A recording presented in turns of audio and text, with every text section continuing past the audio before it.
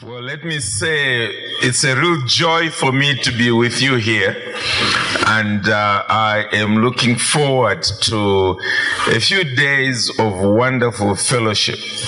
So as much as possible, I'll try and hang around even when I'm not speaking, especially during breaks, so that we can get to know one another.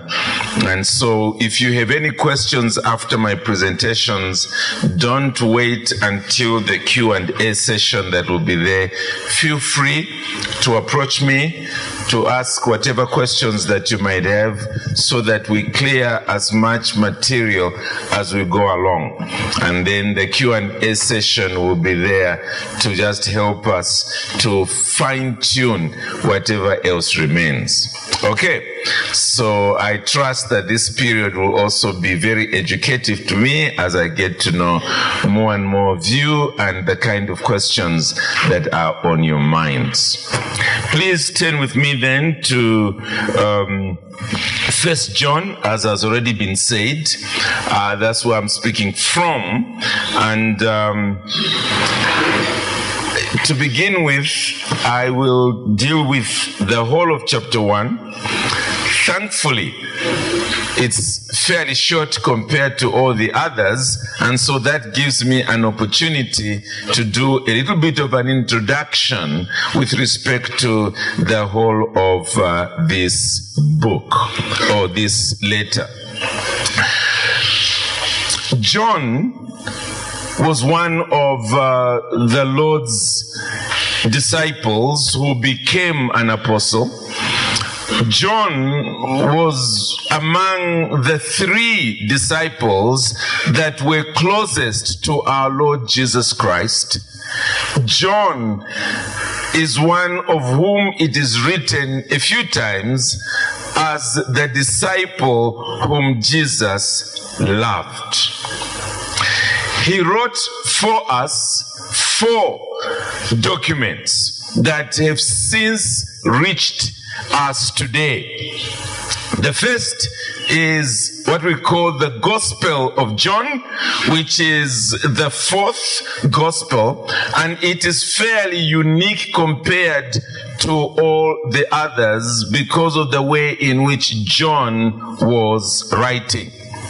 And then we also have 3 letters that have reached us. The one that we are studying, which is the longest of the 3, and then we also have 2nd John and 3rd John.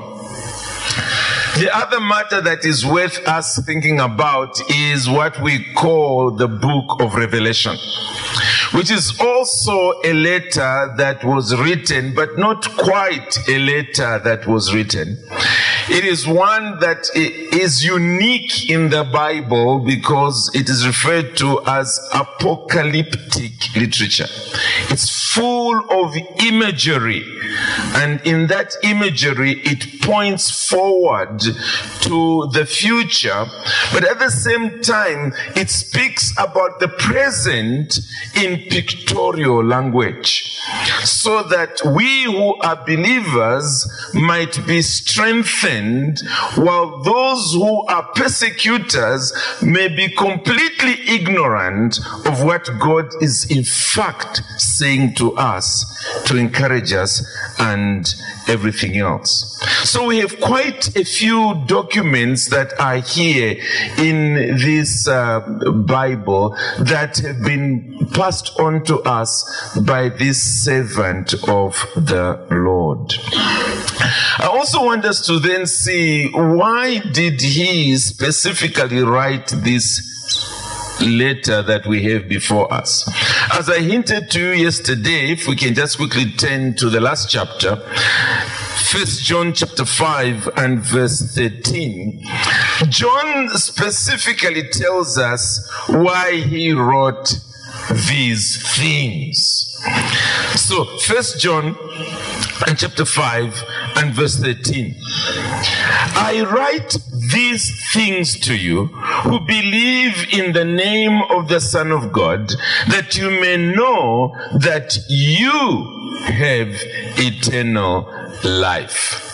We'll come back to this chapter later, but by way of introduction, let me say a few things that arise from there.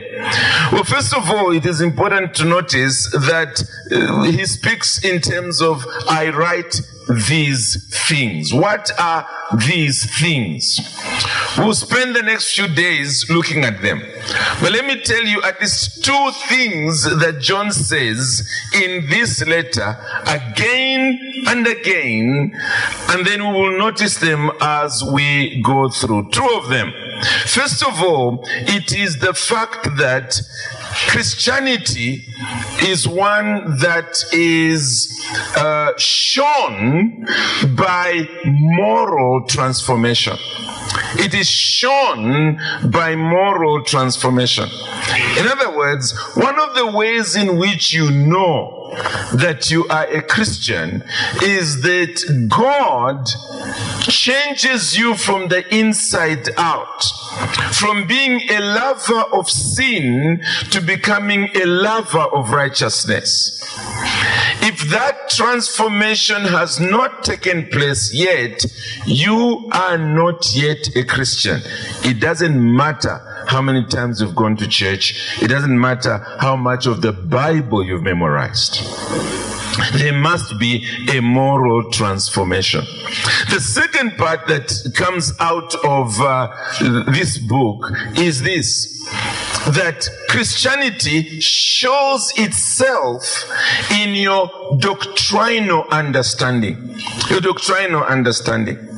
In other words, if you are wrong, terribly wrong, in what you believe about Jesus, if you are wrong, terribly wrong, about what you believe concerning the way of salvation, it doesn't matter whether you've had some kind of good moral life, you are not a Christian. So there are two things that John over and over again takes us through. And it is this, that our lives must be right and our knowledge of Jesus Christ must be right. And he's saying he is writing these things over and over again to who? To those who believe in the name of the Son of God. Why is he writing this to those who already believe in the Lord Jesus Christ? Well, he says that he wants them to be assured that they possess eternal life. They possess that life now. Okay, notice the tense there. He's not saying that you may know that you will have eternal life. He is saying that you may know that you have eternal life. Why? Well, the main reason is not too obvious in the text itself. But Bible students have over and over again brought out the fact that at the time that John was writing, there was a major heresy that was doing its rounds within the context of the church. And it is referred to as the Gnostic heresy. I'll spell it for you because it has a silent G. Okay, so it's G-N-O-S-T,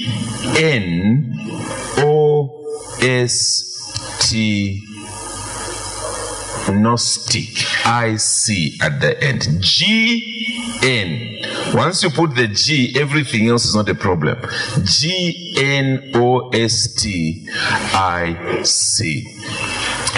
And basically it was individuals who were claiming to have a special knowledge of God, a mysterious knowledge of God that was not available to anybody else.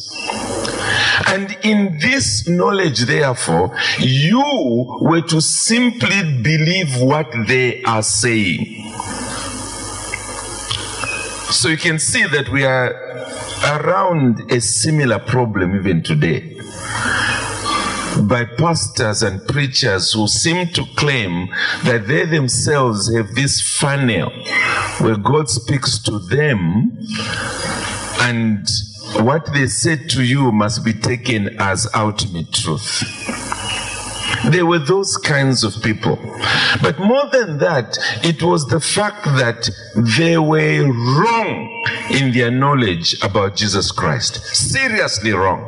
One of the things that they really taught was, in fact, to do with the fact that Jesus, who is God, is not really the Jesus that was moving around in the Middle East.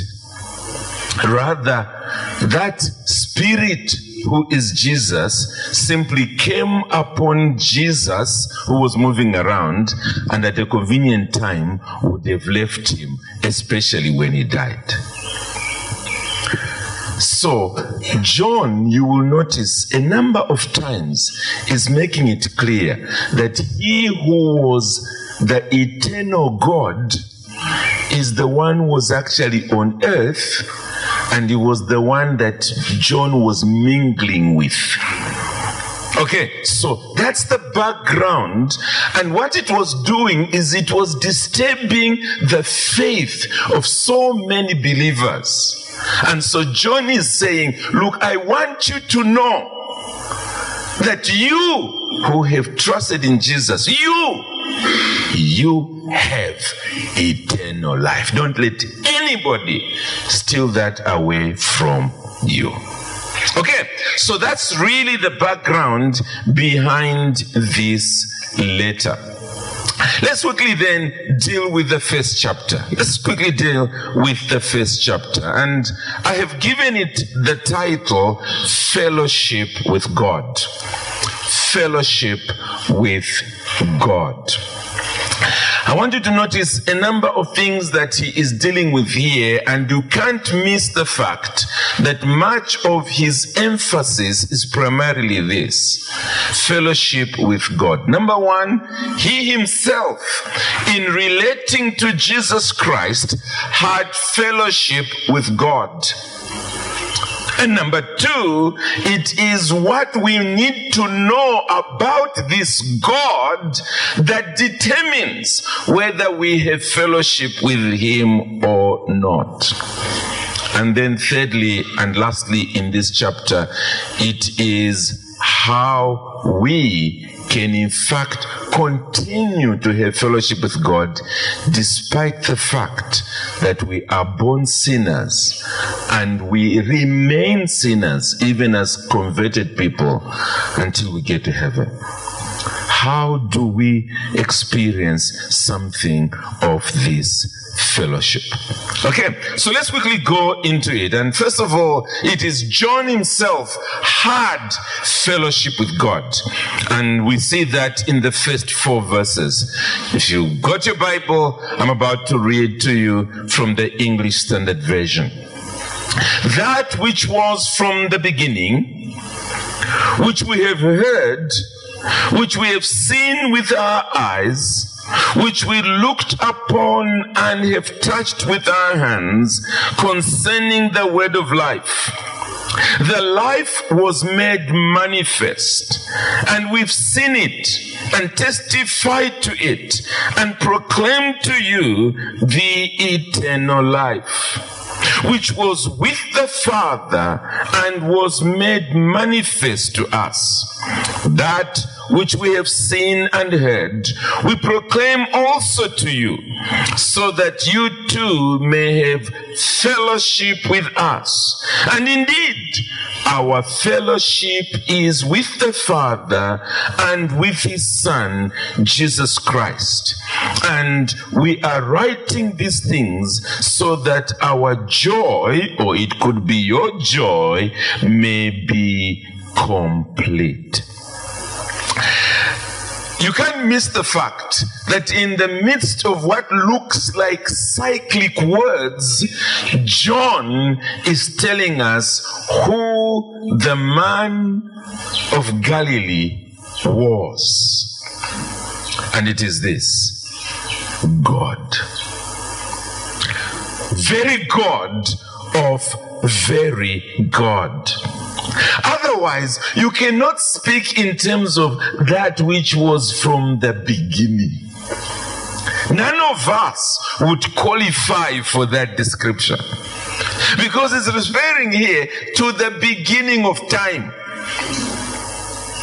In fact, he refers to him a number of times here that he is the word of life, the life that was made manifest.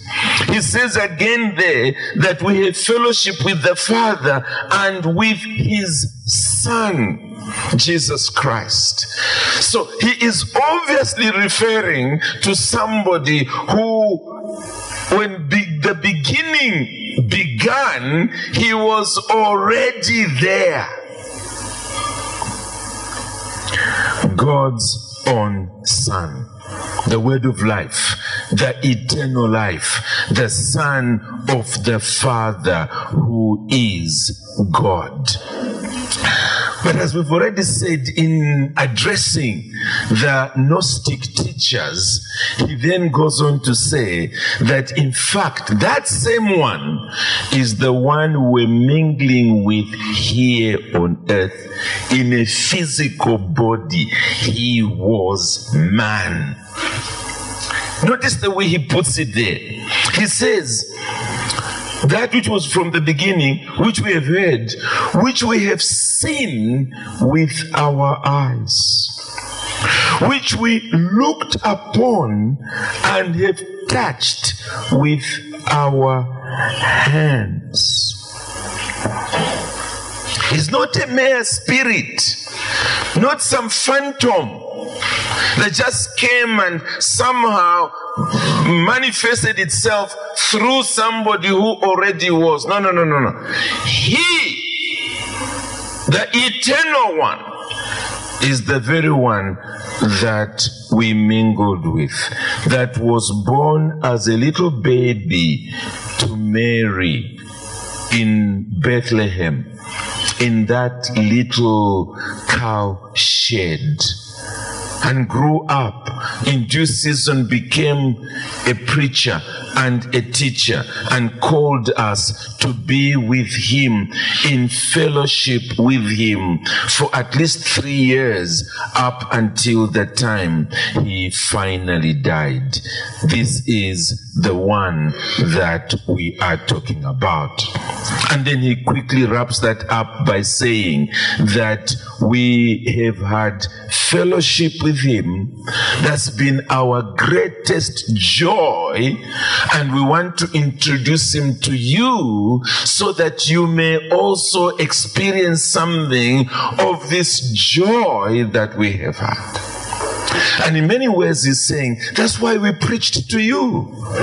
It is because we wanted you to also experience the joy that is ours. Isn't it? There it is.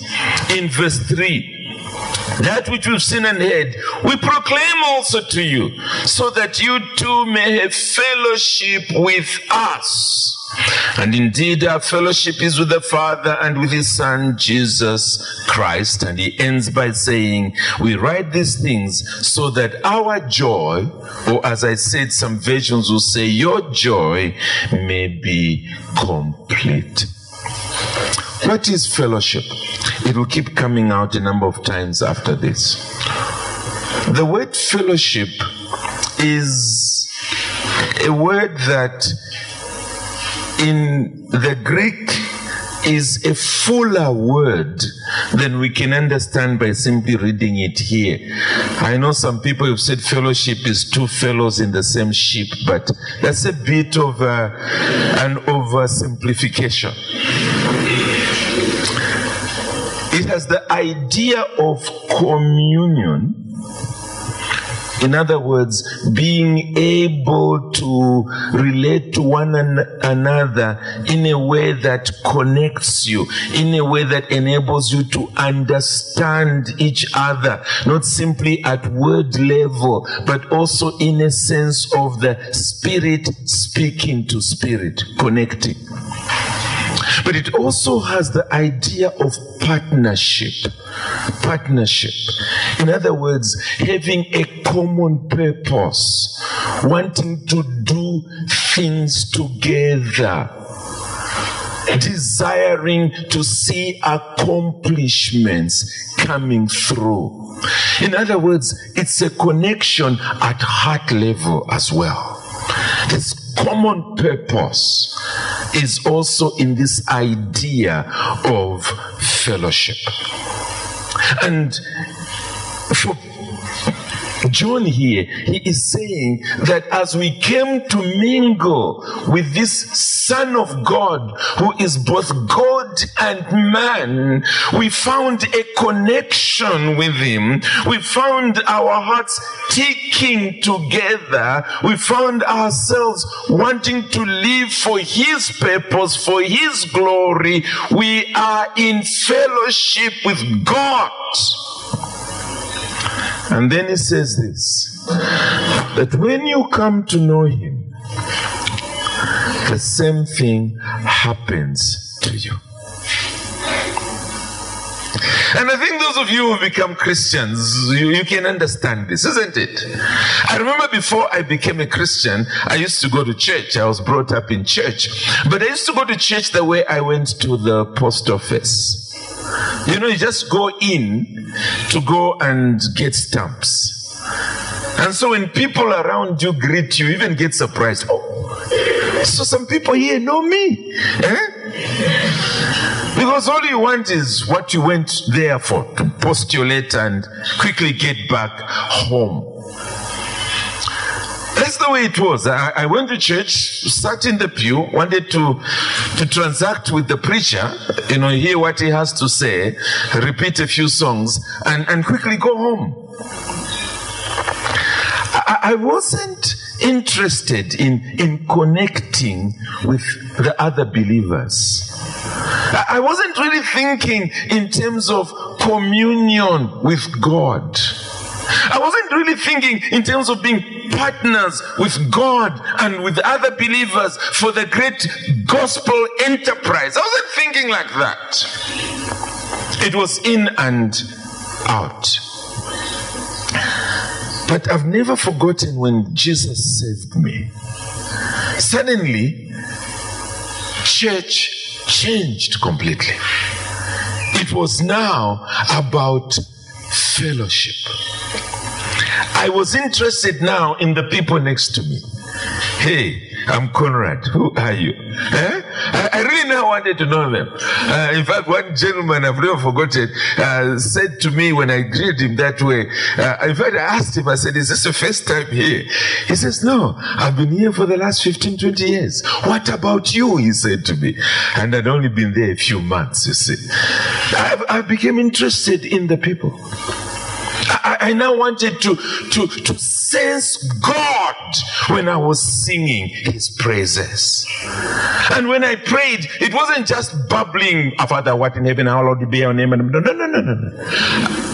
I now was speaking to him. It was real, very real. And I now was interested in adding my weight to issues of the gospel. Wanting to share the gospel with other people, wanting to put in my money in gospel enterprises. Fellowship became real. And this joy being spoken about here also became very real. In fact, often that's what causes us, isn't it, to want to share the gospel. It's the fact that we have found joy, real joy, wonderful joy, and we want other people to know it as well. And I often laugh at non-Christians because they say, no, I don't want to become a Christian because I don't want to lose my happiness. I said to them, look at me. Between you and me, who's happier? Do I look miserable? Your happiness is fleeting. It depends on too many other things.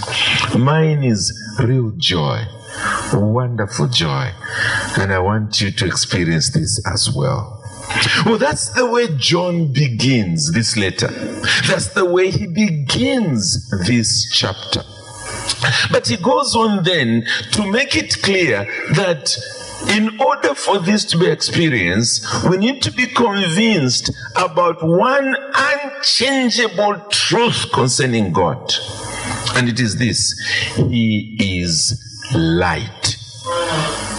He is light. In Him there is no darkness. In other words, we cannot claim to have fellowship with Him if this reality about Him being light is not a decisive matter in our thinking and in our experience. And look at the way he puts it in verse 5 down to verse 7. This is the message we have heard from Him and proclaimed to you. It doesn't change. We heard this message and we've passed it on to you faithfully. And what is that message? That God is light, and in Him is no darkness at all. If we say we have fellowship with Him while we walk in darkness, we lie and do not practice the truth. But if we walk in the light, as He is in the light, we have fellowship. There's fellowship coming up again there with one another, and the blood of Jesus, His Son, cleanses us from all sin. What do we understand by the phrase light there?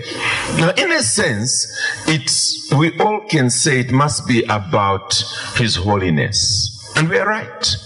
It is about His holiness. But before we get to holiness, there are two other truths about light that we mustn't miss. The first is the reality of truth. Truth. When you are in a room and it is dark, and somebody says to you, there's a cobra next to you, what you most likely do, unless you're a very fearful person, is you start laughing at him, saying, you just want me to run out of this room. Cobra, what cobra?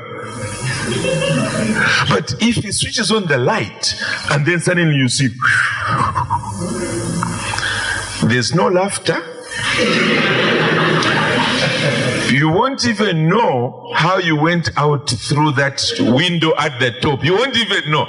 You're just suddenly outside.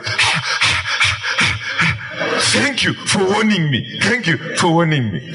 Okay, so light reveals. It reveals the truth. Okay, so that's one aspect concerning God.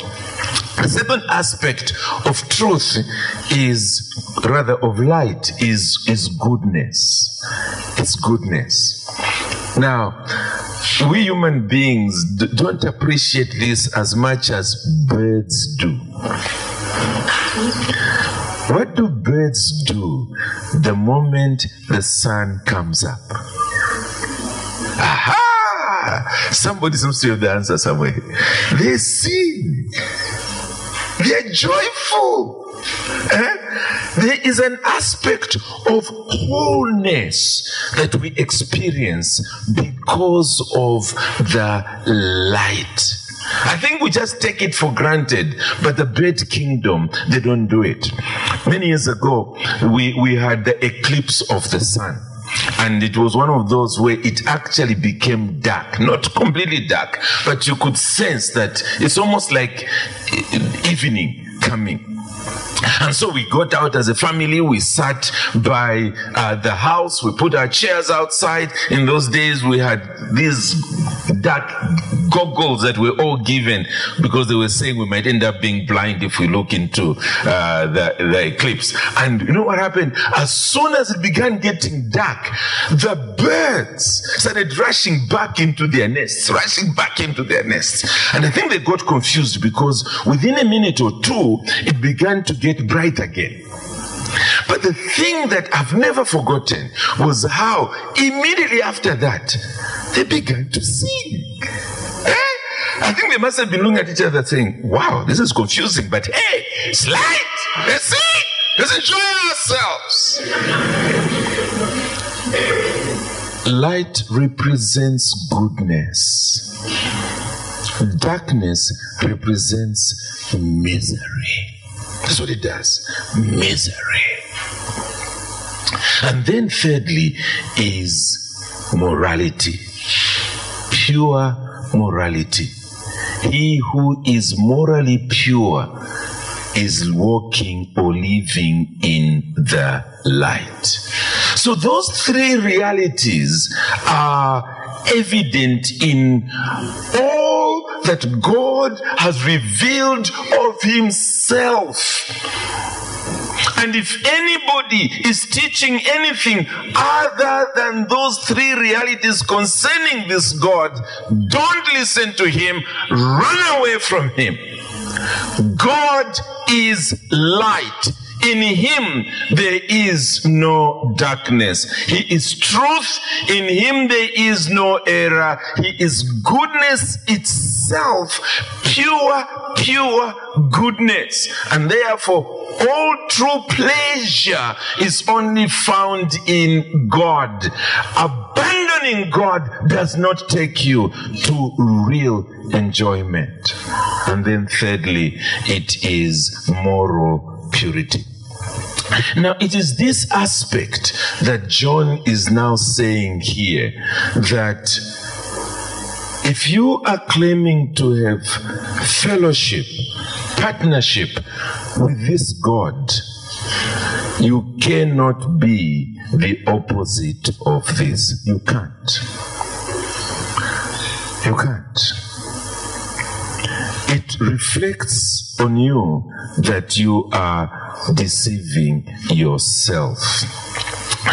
And the way in which he handles this is from verse 6, there is this conditional clause. If,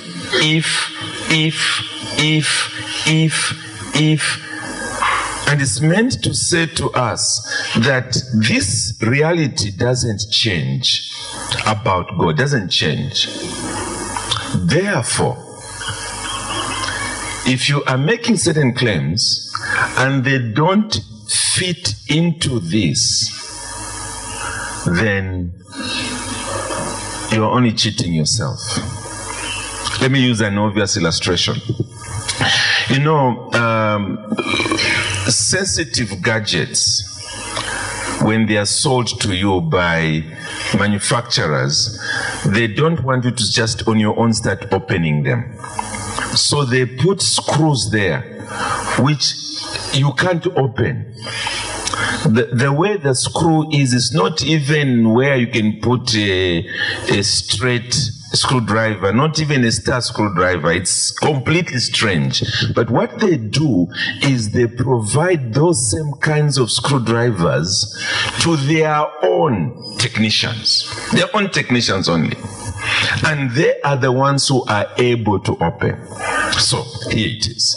You are having a problem to open your gadget has got a problem, and so you call your friend. They've told you who can come and fix, and this guy arrives, and as he opens his box of tools, you notice what he's pulling out does not look anything like that. The best thing for you to do is to say, I think I'll call somebody else.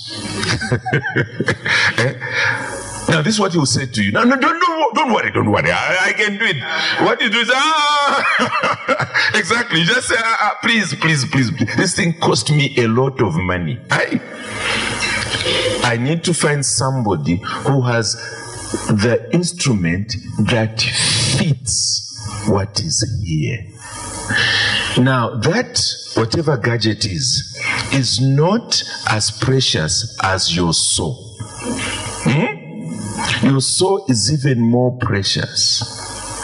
So if anybody comes with teachings or with a life that doesn't fit into the God you've come to know, you say, this is not Christianity. This will not take me to heaven. But on the other hand, if that fits into the God who has always been there, then you can listen. In the same way, your own life must fit into that reality.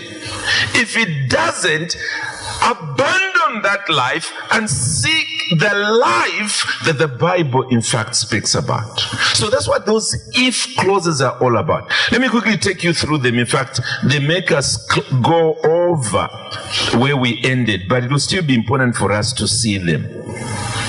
Here it is, verse 6. If we say we have fellowship with him while we walk in darkness, we lie and do not practice the truth. But if we walk in the light, as he is in the light, we have fellowship with one another, and the blood of Jesus, his Son, cleanses us from all sin. If we say we have no sin, we deceive ourselves, and the truth is not in us. Remember, he is the truth. If we confess our sins, he is faithful and just to forgive us our sins and to cleanse us from all unrighteousness. If we say we have not sinned, we make him a liar, and his truth is not in us. My little children, I'm writing these things to you so that you may not sin. But if anyone does sin, we have an advocate with the Father, Jesus Christ, the righteous. So over and over and over again, he's giving us these conditions, and all of them hang on the kind of God who is there. The kind of God who is there. Let's quickly run through the first ones up to the end of this chapter. First of all, you are claiming to have fellowship with him. But your life seems to be different. And there it is. If we say we have fellowship with him while we walk in darkness, while we do not live in integrity, truth, while our lives are not lived in love for others, goodness, while our lives are not deliberately being lived in moral, ethical uprightness, he's saying, you're actually cheating. You are lying. In other words, you're not a Christian. You're not a Christian. And the sooner you get that right, the better. Number two, if we walk in the light, okay, so there is truth, there is goodness, and there is morality or ethics in our lives. We have fellowship. And notice, it's a little strange, because you'd have thought you would say, we have fellowship with God. But he says, we have fellowship with one another. And then the bigger surprise is this. He says, and the blood of Jesus, his Son, cleanses us from all sin. You would have thought he'll be saying, you are morally clean. Therefore, there's no sin in your life. But clearly, John has been taught enough about the gospel for him not to invent a new religion in the process. And what he is saying here is the next step. In other words, it's true you have fellowship with God. After all, you are walking in the light. But more than that, you then begin to experience fellowship with one another. And that is what keeps the Christian church to be what it is, generation after generation. It is a company of people who, number one, live in truth and integrity. Amen, somebody. That's Christianity. When you you are with a friend who claims to be a Christian, and every so often you are noticing he's telling you lies, he's giving you one impression and saying another, you just know I better run for my life here. Yes. Maybe you're even in courtship together, and he calls his mother, or maybe he gets a phone call from the mother, and you can hear, since it's close to you, the mother is saying, "Where are you?" And you are with him at a shopping mall, and he's saying, "I'm at school." Just like that. I'm at school. The studies are hard, mommy. They're very hard. You're disturbing, mommy. You're disturbing. I'll call you after I've finished. I'm now just going through this algebra and I need to think straight. Okay, bye, mommy, baby. I love you. You need to say, this one is not a Christian. How can he or she be lying with a straight face like that and just switch off the phone and then we continue having fellowship? This isn't fellowship. This isn't fellowship. Or I can use another example very quickly here, and it's to do with that individual who is always spreading misery. Always. They claim to be Christians, and whoever they talk about, they always want to talk about negative things about them. And even after church is over, it's, did you listen to that sermon? That pastor. And it's always negative things. You have to pause and say, is there fellowship? Is this person really having fellowship? Because light is primarily emanating or emitting a healthy ray that builds rather than destroys. But that's not what this person is doing. Whereas the Christian faith brings us into where we build one another, isn't it? We build one another. So when he says we have fellowship with one another, he's right. He's right. If you are walking in the light, that's what your life will be like. There's moral purity as well. I can open that up if I had time. But he does add something that we'll come to in a moment, and it is this: the blood of Jesus cleansing us from all sin. And that's what he ends this chapter with. It's interesting. If you go to a real Christian and you say to them that you are a sinner, the real Christian will say, yes, but praise the Lord.